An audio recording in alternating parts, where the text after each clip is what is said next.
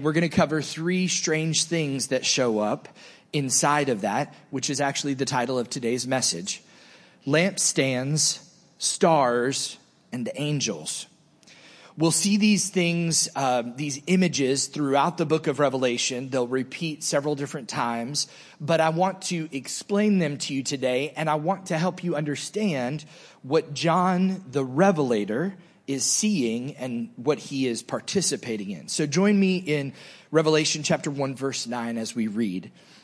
I, John, your brother and partner in the tribulation and the kingdom and the patient endurance that are in Jesus, was on the island called Patmos on account of the word of God and the testimony of Jesus. I want you to understand there are different people with the same name in the Bible. How many of you know I'm the only Dexter you know? Can I see your hand? Okay, that's a lot of you, right? It's a unique name. John, not so much, okay? John and he's a biblical name, okay? But this is not John who was the baptizer. It is John, one of the sons of Zebedee. His brother was James, and they were actually called, at one point, the sons of thunder. They were a fiery band of brothers, if you will.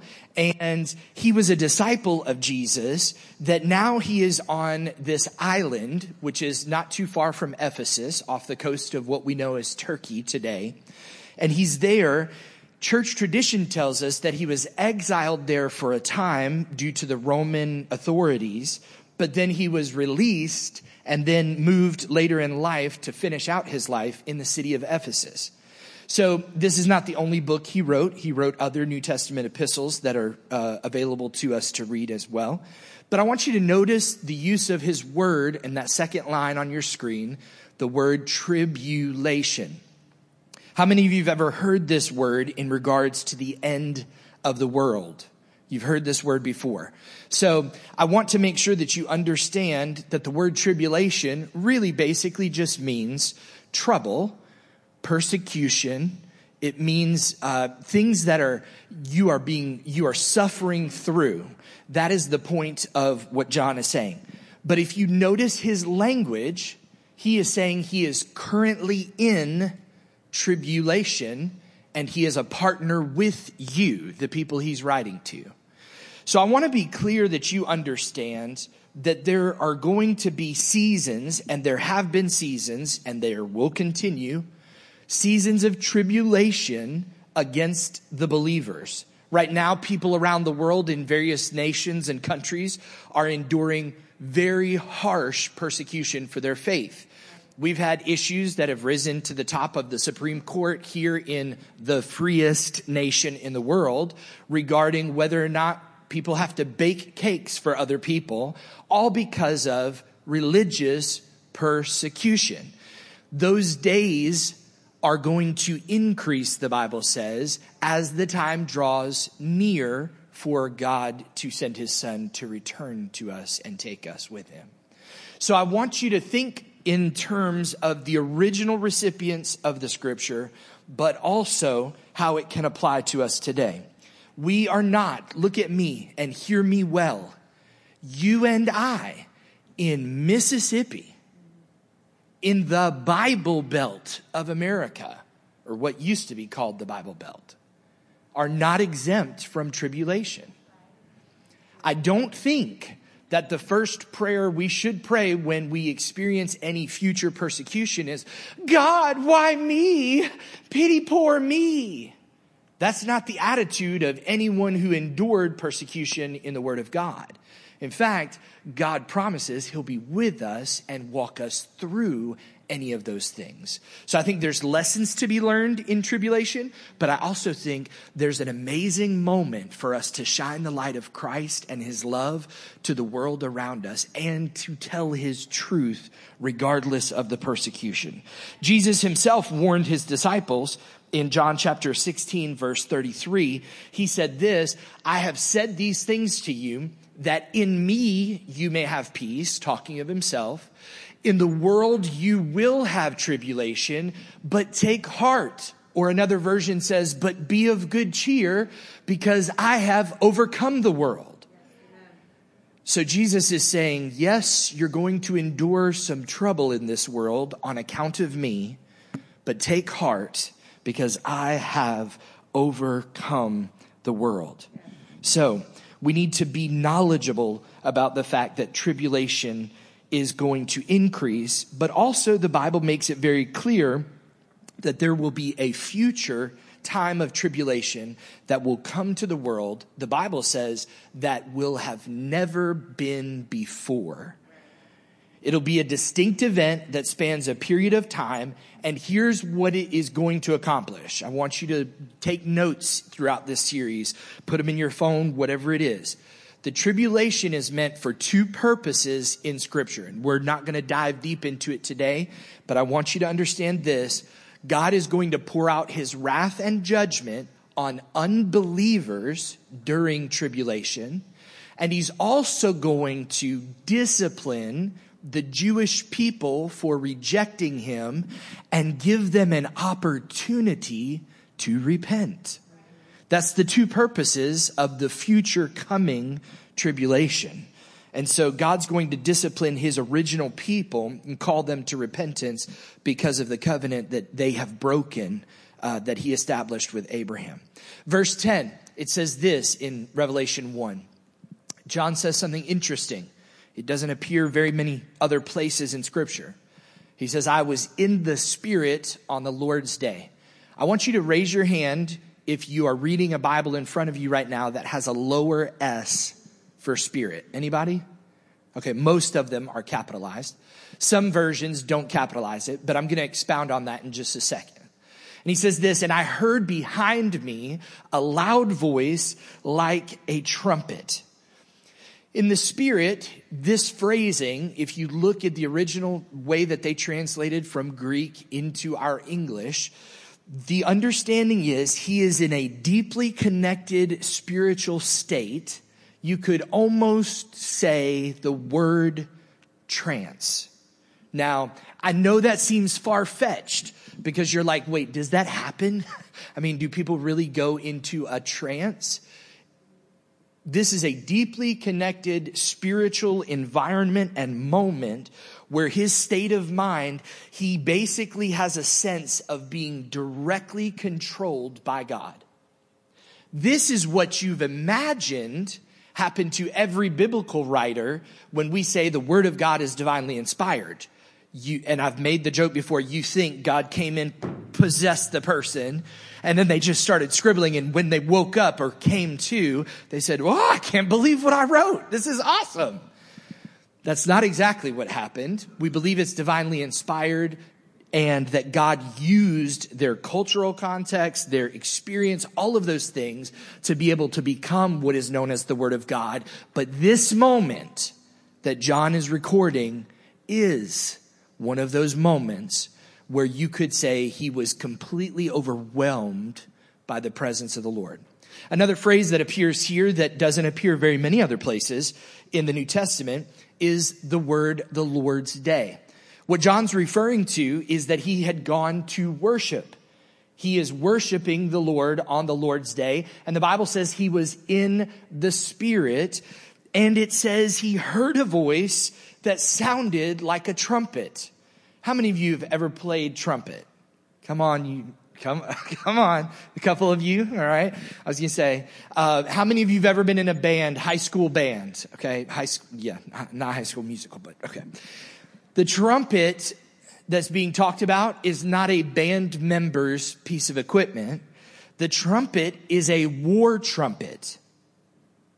It is the sound that the Israelites would have heard in the Old Testament when those who were in charge of the trumpeting, they would come up with ram's horns trumpets and they would sound the alarm in order to call the people to war. This is the sound that John is hearing. It is so loud, it's as if an army trumpeter is blowing this war trumpet. So I think what John is trying to get us to understand is that whatever he is hearing is loud and clear. Verse 11, he hears the voice and it says to him this: write what you see in a book and send it to the 7 churches: Ephesus, Smyrna, Pergamum, Thyatira, Sardis, Philadelphia, Laodicea. I've shown you a picture on a map before, but if you want to look it up later, you can. Just type in images on Google for 7 churches of Revelation. You'll see they all pretty much litter the coast. I have to draw backwards when I'm facing you so that you see what I'm doing. Okay.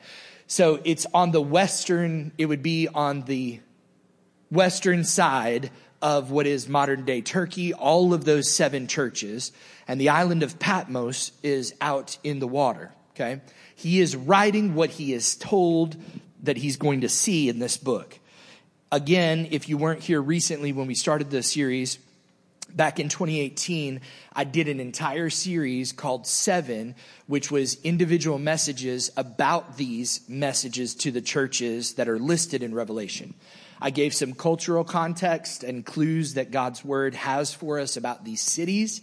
And then what I'm going to do is skip them next week because I've already done them. So you can go back and listen to that message series if you want to look it up. It's on our podcast and on our website back from 2018. John is able to see supernatural images and watch events unfold in a vision, and he's told to write down what he sees. How many of you have ever woken up from a dream and immediately wrote down what you saw? Anybody? I can't be the only one. Okay, I've done that a number of times in my life. In fact, in the middle of the night, I've been shaken or woken from a dream, and it was so crazy and wild. I was like, I'm going to have a story to tell Amy later. And so I put notes in my phone, or I scribbled them down on a sheet of paper kind of thing. There are our brains are interesting places when we're asleep, right? So John is told that he's going to write down what he sees and send it to these 7 churches. This is very important. Think about the context. The Romans are still in charge of that entire empire and area of the world. These churches are being persecuted. John is being persecuted, most likely, and has been exiled for a time to this place. And now he is writing specifically to these 7 churches the things that he sees. They do have applications for us today. Verse 12. Then I turned to see the voice that was speaking to me, and on turning, I saw 7 golden lampstands. Some versions of the Bible have been translated this word that we see on the screen, lampstands, as candlesticks. I grew up reading a version that says candlesticks, and I imagine 7 little candles, and Jesus standing in the center. I want you to understand the original context for what they're talking about, what John is seeing, and what he's trying to communicate to these people who are in mixed churches. Put yourself back in the sandals of those believers in the first century. There are people who have now walked away. Let me say it like this, who in the eyes of other Jews have forsaken their faith because they've accepted Jesus as their Messiah. They've become Christian, but they still have all their Jewishness that comes with them, okay? Then there are these Gentiles who've served Zeus and Apollo, like all of these other gods and deities, Greek, Roman mythology, all this stuff, who have gotten radically saved and heard about the roots of this Jewish, now Christian faith, and this person who came to die for their sin and resurrect. These people are meeting together. Just like you and I today, there are people in here with Methodism, Lutheran, Baptist, non-denominational, old-time Pentecostal, all of it in the same room, and we come with our own ideas of things. So John is writing to them something that they could easily understand, and I don't know if you've ever seen this, but it's called a menorah. This is the word that John is using, and it is the lampstand that originally shows up in Exodus chapter 25. This is an image that's available online. There's a bunch of them, and I won't get into all the details, but this is an authentic image of a replica. There are other versions that the Jewish people today use during a different celebration that have additional candlesticks on them. But all of this has one source, okay, of fuel, technically, and they are all interconnected. Now, God gives Moses instructions on building the tabernacle in the Old Testament in Exodus 20 to 30, I guess, about 10 chapters worth. He tells him how to build the tabernacle, how to build the altars, how to build the stuff that goes inside of it. And in Exodus 25, he gives him instructions on this specific piece of furniture that is to never go out. It is to always stay lit. And in other places in the Old Testament is actually referred to as the lamp of God. There's an interesting correlation to Jesus' words, which I'm going to try to speak at 1.5 speed today to get all of this out. But Jesus' words, when he says, I am the light of the world, most scholars believe and theologians believe that he was demonstrating and saying that during a feast where they were erecting a super big version of this in the temple during a ceremony to light, that it would literally light the city at night. The thing was 6 foot tall. It would at least part of the city. And Jesus in that shadow says, I am the light of the world. So now Jesus, this person that we will come to understand is Jesus, is standing among these 7 golden lampstands. Verse 13 says this, in the midst of the lampstands, one like a son of man, clothed with a long robe and a golden sash around his chest. So this is the Son of Man figure again. This is another term that can be used for Jesus throughout his ministry. He called himself the Son of Man. He is the Son of God and the Son of Man. The reason why he calls himself that and why we understand in Scripture is for us to understand a very large word that we don't comfortably talk about all the time, and that is the word incarnate or incarnation. It means God in flesh, literally put on flesh. And so what John is seeing, he's seeing something that looks like a human figure, but he's seeing this heavenly vision. And this figure is dressed with a long robe and a gold sash around his chest. Now, this is not a Black Friday bathrobe you bought your mom for $12, okay? This is a royal robe. It's a robe that would have been worn by a king, a ruler, a prince. It's a royal robe. And there are other places in the Old Testament that mention similar things, and they'll say something like this, a robe to the floor. It literally speaks of his royalty. In those days, and you may be familiar with this passage of Scripture, anybody remember the armor of God? Okay, that section of Scripture where it says, and having your loins girded with righteousness. Okay, we got anybody else? All right. Having your loins girded. Okay, I don't know what you're thinking when you think of loins, and it's an Old Testament or old way of saying things, but basically it's a belt. Okay, it's something that you would wrap around to gird to make sure that everything stayed in place. A golden sash would be different. This would be him wearing something that a dignitary would wear or someone of high office, and you would be able to see them coming and be able to honor them, bow down to them, give them what we would call honorifics, call them by their title. So John is seeing this man figure who is God standing in the lampstands, dressed in royalty, dignified and exalted. The next 3 verses describe some remarkable features of this Son of Man figure. We understand that the Son of Man that's being talked about here and elsewhere in Scripture is not an angel. I want you to understand this. And we'll do messages from time to time that cover some of the supernatural creatures, and we'll talk about it in this message series as well. Today, you might have your mind blown just a little bit. They don't all look like the little Valentine cherub, okay? Just saying. They are warriors, the Bible talks about, and they're messengers, and they do the will of God. They're incredible. But this is not what John is seeing. Neither is he seeing only just a human man who's some sort of designee that's been put in between these lampstands. you have to understand he's also giving language that sounds like all the Old Testament writers and some of the New Testament talk only about God. And I referenced that last week in our opening of the series. There are some words talking about riding on the clouds we don't do as humans. But then all of a sudden, John says it's him who is the cloud rider from the Old Testament. He is the one I'm seeing. So now Jesus, the Son of Man, is being depicted in the next 3 verses. This surely is the same man from verses 5 and verses 8 that is called the firstborn of the dead, the Alpha, the Omega, the ruler of the kings of the earth, and the faithful witness.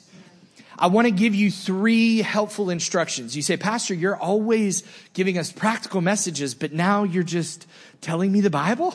No, I'm going to give you some practical application today to help you, because I want to train you to be able to study God's word.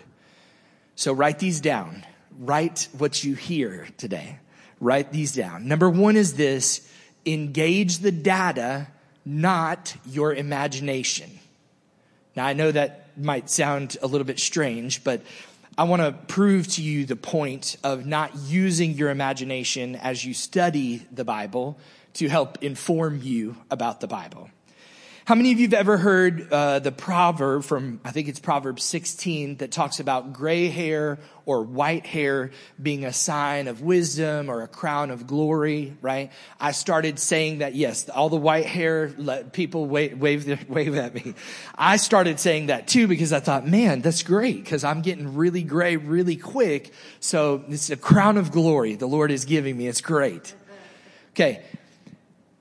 If I've heard that before, and then I jump into verse 14, and it talks about the descriptor is given of him having white hair, I would be very quick to just say, oh, well, John must be telling me that God is wise and Jesus is wise.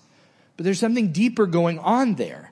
So I can't just use my imagination or what I remember from Sunday school about some image and apply that. I've really got to not just tap into my memories, but I've got to tap into the Word of God and engage the data. Do you understand what I'm saying today? Your imagination is not a trustworthy Bible study tool. Okay? I love using my imagination. I love it when I'm reading God's Word. I want to imagine what it was like on the dusty road while those disciples walked in the direction they were going. And then all of a sudden, a third man joined them. I want to imagine what it was like when Jesus humbled himself in a place that they did not have closed-toed shoes, humbled himself in the time that he was about to be betrayed, and got on his hands and knees at the feet of each one of his disciples, including Judas, to wash the manure and the dung and the dirt from the street out between their toes. I want to use my imagination and put myself there, but it's not a trustworthy way to study the Bible. So everybody got it? Say got it. Number 2 is this: use a concordance. You say, Pastor, wait, what is this foreign word you're telling me? I'm going to explain it to you. Or a cross-reference Bible. This really should be your first move. I don't know about you if your Bible currently has little superscript, little numbers that are after some phrases, and then it's got a margin in the middle or on the outside, and it's got other lists of places to look. But that's what I'm hinting at or telling you to actually do. A cross-reference is another location found in the Word of God where the same phrase or the same word can be found. So if I see the word, the fruit of the Spirit is love. Miss Ann shared that recently. If I see the word love and then I look in the margin of a lot of Bibles, I can see where love appears in other places in Scripture. This is why I'm telling you this today, because this is a wonderful tool for you to be able to use to study God's Word, to give you a fuller or a more complete picture of what it is that you're studying. So in verse 14, just like I told you, we'll read it in a second, but you're going to hear that phrase, white hair. It's going to help me understand what John is communicating to me if I can actually have a concordance that refers me back to the Almighty having hair white as wool. Because that's the connection John's trying to make to those who are going to read his letter. There are tons of resources available online for you that you can go to. One of them is called The Treasury of Scripture Knowledge. We'll put up a slide in just a minute that has some resources. Just take a picture of it, go to it. But BibleStudyTools.com also is a wonderful place. Okay, it's got great resources for free. You don't have to sign up or anything like that, and it's very helpful. The third helpful, practical thing when studying God's Word is this: carefully choose a biblical commentary. Now, I could probably throw a toothpick, a handful of toothpicks, into the crowd, and that would represent how many of you will ever purchase a biblical commentary. Now, I don't say that to talk down. I'm just saying to you, if you ever choose to dive deep into God's Word, you need one of these, but you've got to carefully get one. You cannot just pick up any off the shelf, because without going into it, there are those who are of the Reformed tradition and Calvinistic theology, and they write Bible commentaries. Me, as a Pentecostal, I would not necessarily get all of the fullness of what I believe out of that commentary, because it's written from somebody in a different tradition of the Christian faith. Notice I didn't say they were not Christians. I'm just saying I want something that backs up what I know to be true already. I want you to carefully consider your choice before you get a biblical commentary, and make sure you've got one that is not going to confuse you, but simplify things and help you. What a commentary is, it's very simple. It's my comments on the Word of God. If we were to transcribe the things that I say today about these verses, you could call it Dexter Bambera's commentary on Revelation 1:9 through 20. So it's my comments about what I've studied and see. So two scholars that I trust and I read often for my own personal study and for message preparation are in the next slide that will come up with the resources. Their names are F.F. Bruce and Gordon Fee. They're theologically sound. They're of the same tradition of myself. They believe in the fullness of Pentecost and the Holy Spirit today. They do individual books, like you could go probably today on Amazon and get a commentary on Galatians written by Gordon Fee for $7.99 on Amazon and get it shipped to your house. They're great. They're amazing study and resource tools that'll really open up your mind to the Word of God. The Treasury of Scripture Knowledge is a concordance. It's free. You can use it and just click whatever chapter of whatever book of the Bible you want to look at. And then BibleStudyTools.com has wonderful other online free things for you to look at. So if you ever want to dig deep in God's Word, first use cross-references. Find out where else it talks about these things. Second, get a trusted commentary. Okay, something that's written that helps you understand the perspective of the writer. They're going to give you cultural context, historical, all that stuff. And then lastly, don't use your imagination. Use the Bible. Amen? Can I get a loud amen? Okay, let's jump back to Revelation chapter 1. Verse 14, it says this: the hairs of his head were white like wool, like snow. His eyes were like a flame of fire. Now, if you use your imagination, I think, Miss Diane, I think your head of hair is glorious. It would be a head of hair like that, okay? White as wool, like snow, just beautiful. His eyes, though, were not in human form like we can see. Have you ever met somebody with beautiful eyes? You're like, wow, your eyes just amazing.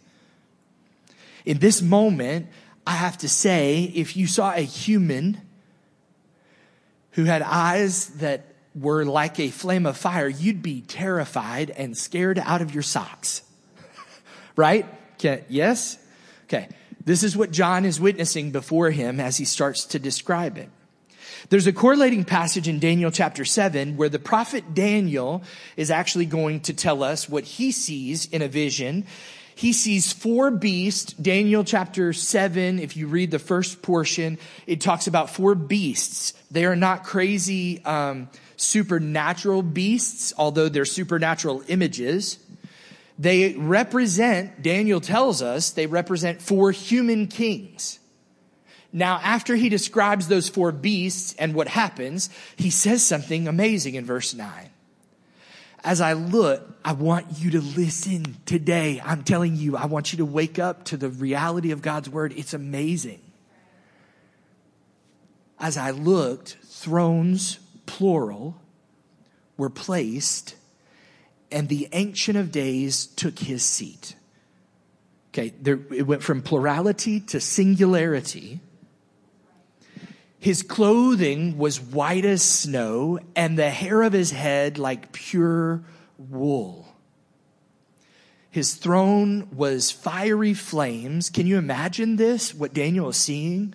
The Ancient of Days sat down on this throne. His throne was fiery flames. Its wheels were burning fire. And verse 10, it says this, a stream of fire issued and came out from before him, almost like a stream of water would. And 1,000 thousands served him, like we would say an innumerable host. And 10,000 times 10,000 stood before him. And if you pay attention, you might see something really strange. The court sat in judgment and the books were opened. The court is a plural word. I want you to imagine the Supreme Court. Okay? We've got a number of justices, and then we've got Chief Justice so-and-so. Okay? So the Ancient of Days is sitting in the court as the court sits in judgment, and the books, plural, were opened. The Bible talks about heavenly books. There are records in heaven. I don't know if you've done your taxes yet, but time's passed for that, right? You should have. You keep books for the income that you have. You get a W-2. You get all these things. We have record keeping here on the earth. The heavens have records as well. There's a book of life that we must have our names written in. But it says that the court goes to session and the books were open. It's really, really interesting if you dive a little bit deeper. So back to Revelation, John sees the Son of Man, just like Daniel sees the Father, the Ancient of Days. This is an important theological connection that John is making. Because for any ex-Jew that would have been in the room that day hearing what he wrote down, they would have immediately thought back to the wacky stuff they heard about from Daniel and said, wait a second, I've heard this stuff before, but that was about God the Father, and now you're talking about the human God figure having this.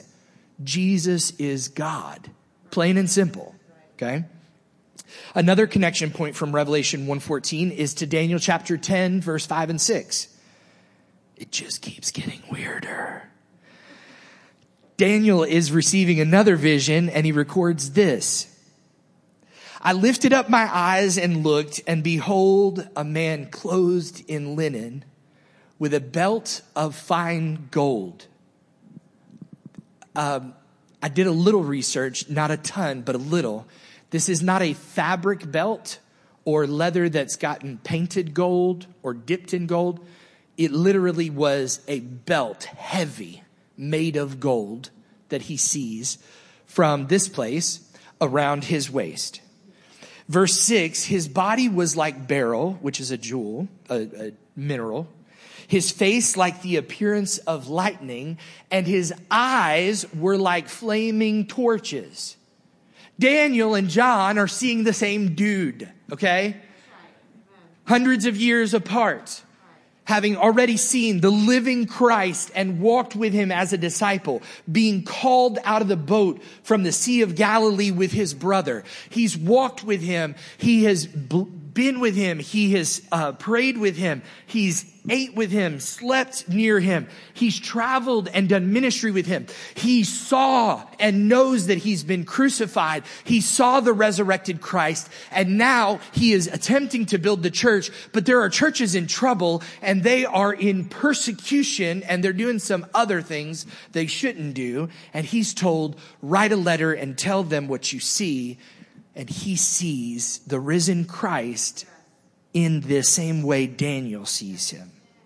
It says his arms and his legs in Daniel were like that of polished bronze, and the sound of his words like the sound of a multitude. I don't know if you've ever been in a multitude.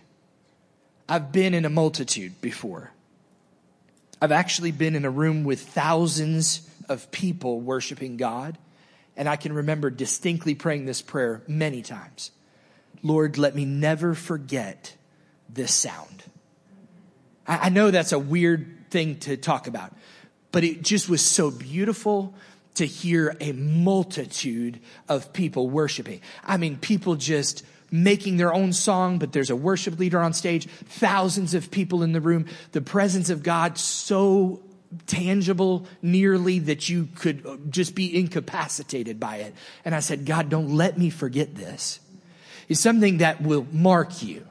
Hearing the sound of a multitude would mark you. Hearing the sound that John hears, the sound of war trumpet sort of voice, that would be something that marked you. So again, this helps us understand God is allowing John to see Jesus as the same Son of Man that Daniel saw in his visions.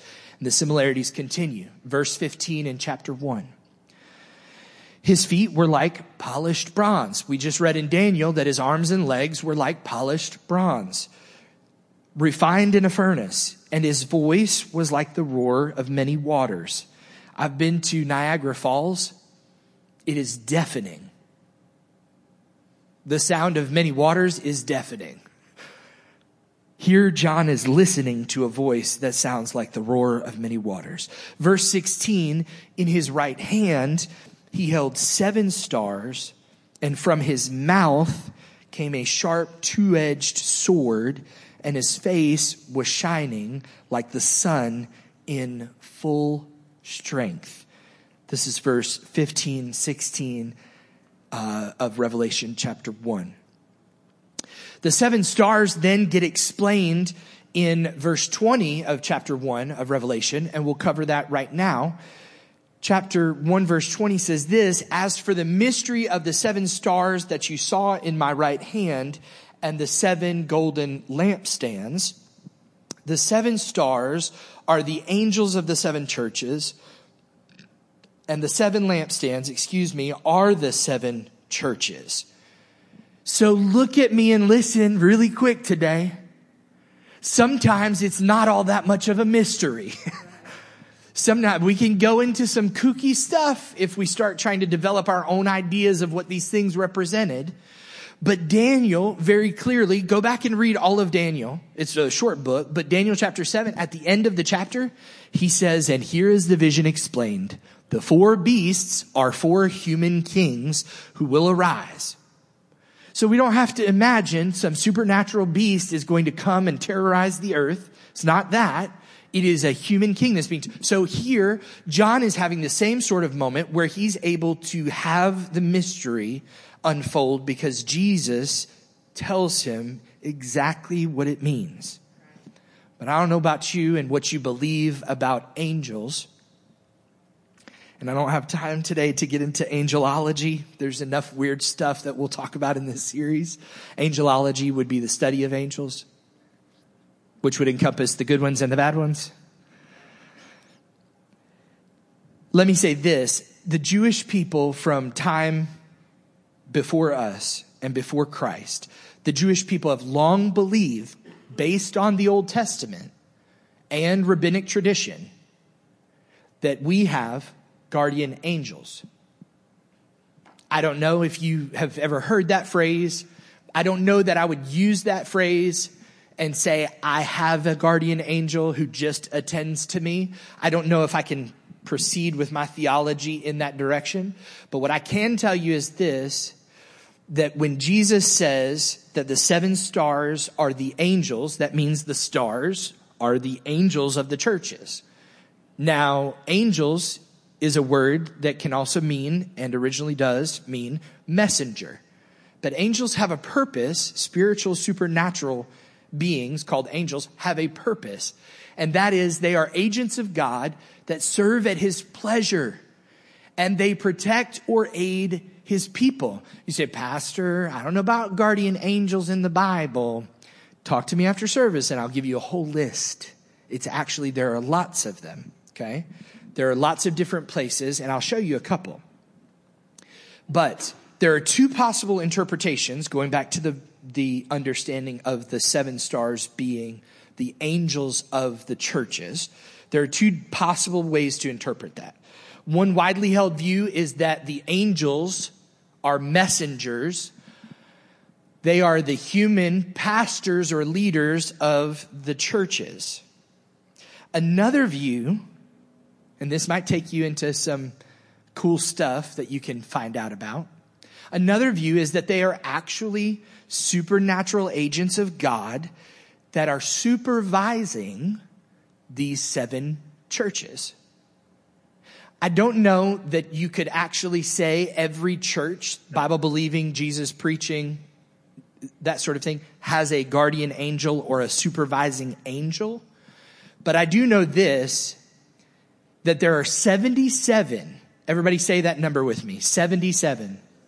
Say it louder. 77.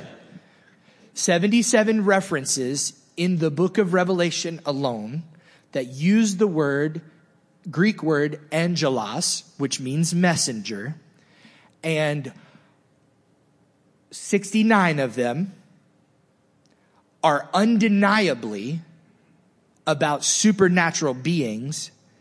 The only 8 that anybody has a question about are with the letters to the churches at the beginning in Revelation 1 through 3.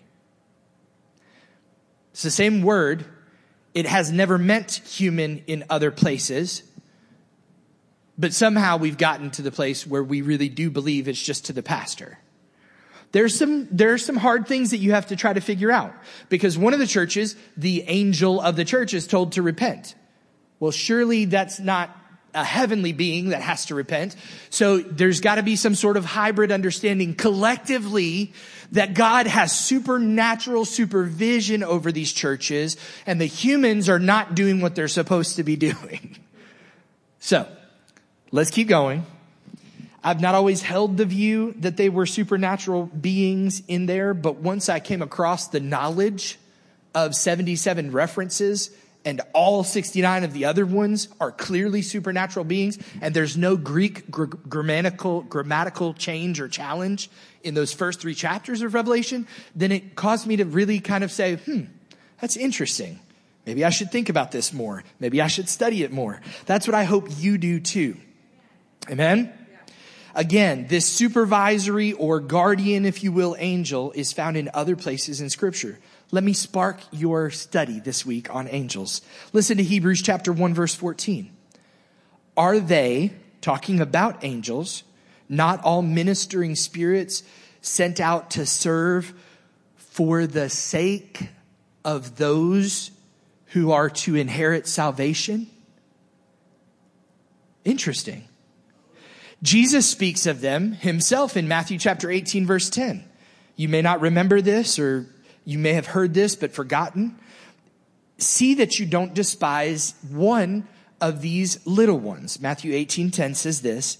And the little ones that he's talking about are not human children. It's not the same passage where he lets the little ones come to him. These little ones he's referring to are believers. See that you don't despise one of these believers, for I tell you that in heaven, I'm sorry, this is in the Bible. It's weird. I tell you that in heaven, their angels always see the face of my Father in heaven. there's a lot of interesting stuff in the Bible that's more than just blessed are the poor in spirit and love one another. There's some really cool stuff in God's word. In fact, there is a vast supernatural world that I believe many believers are ignorant about and ignorant of. You don't think it exists. And if you do think it exists, you haven't learned much about it, so you don't know what you're dealing with. Why is it that the apostle writes to the church and says, for we wrestle not against flesh and blood. It's not you and Sister Betty that's in the fight, but against principalities, supernatural forces at work. There is a supernatural world that many of us are ignorant about and ignorant of. So we need to dive deeper into this to fully understand really our faith. I think it's really cool, actually. Okay, let's finish up. Verse 17. It says this, when I saw him, I fell at his feet as though dead. How about you? Okay, yeah. Dude's eyes are on fire. He's got he's got a shining face and white woolly hair, standing in the middle of these lampstands, these menorah. Like there's some crazy stuff he's seeing. He says, and when I saw him, I fell at his feet as though dead, but he laid his right hand on me.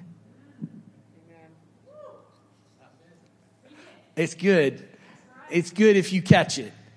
The right hand always demonstrates favor, acceptance, openness, willingness, hospitality. God himself extended favor to John, and he said, don't you be afraid. Fear not. I am the first and the last. I am the first and the last and the living one. It says in verse 18, I died, and behold, I'm alive forevermore. And I have the keys of death and Hades. Verse 19, write therefore the things that you have seen, those that are and those that are to take place. The self-descriptive language that Jesus uses here in the last few verses is clear. He says, I was the first, the last. I was dead. I'm alive. I've got the keys. I want to focus on that aspect of the keys of death and Hades for a moment. I want you to really, really, really study the Bible. Not every instance of this word Hades that shows up does have a physical place or a only spiritual place. They're not mutually exclusive. There's been all kinds of things that have been passed down traditionally about this place of Hades or the gates of Hades and it being a geographical location. Listen, what Jesus is telling John in this moment, I want you to understand this, is that all authority has been given to him, even over death and its destination. Amen? He's got authority over all things. In fact, he said as much when he was alive on earth in ministry. He said, all authority has been given to me by the Father. And then what does he do when he sends his disciples? That's you and me. He says, now go and share this gospel. Preach it, proclaim it to the ends of the earth. The one who was dead but is now alive has all authority. I don't know about you, but I'm encouraged. Yeah. That's amazing when you think about it. That he has authority over my boss, even if he or she is not a believer. Right. He's got authority over tyrants and kings and princes and queens.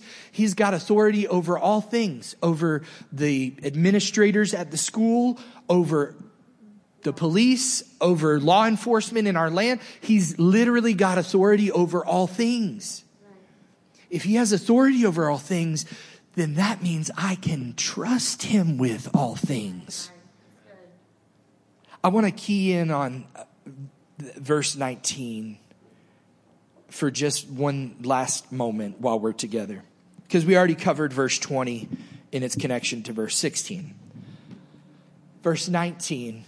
And I gave you a sneak peek at the beginning of the message by saying this. Some of the things that we're going to look at in the book of Revelation, either had occurred, were occurring, or are to come, like will be fulfilled in the future.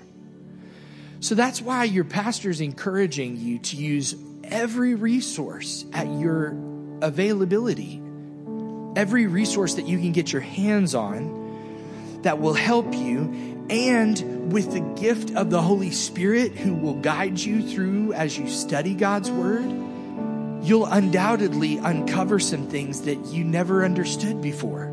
God will help reveal these things to you. And as we go through Revelation, we'll be able to, most of the time, clearly see this event took place then, which means we're not waiting for it now.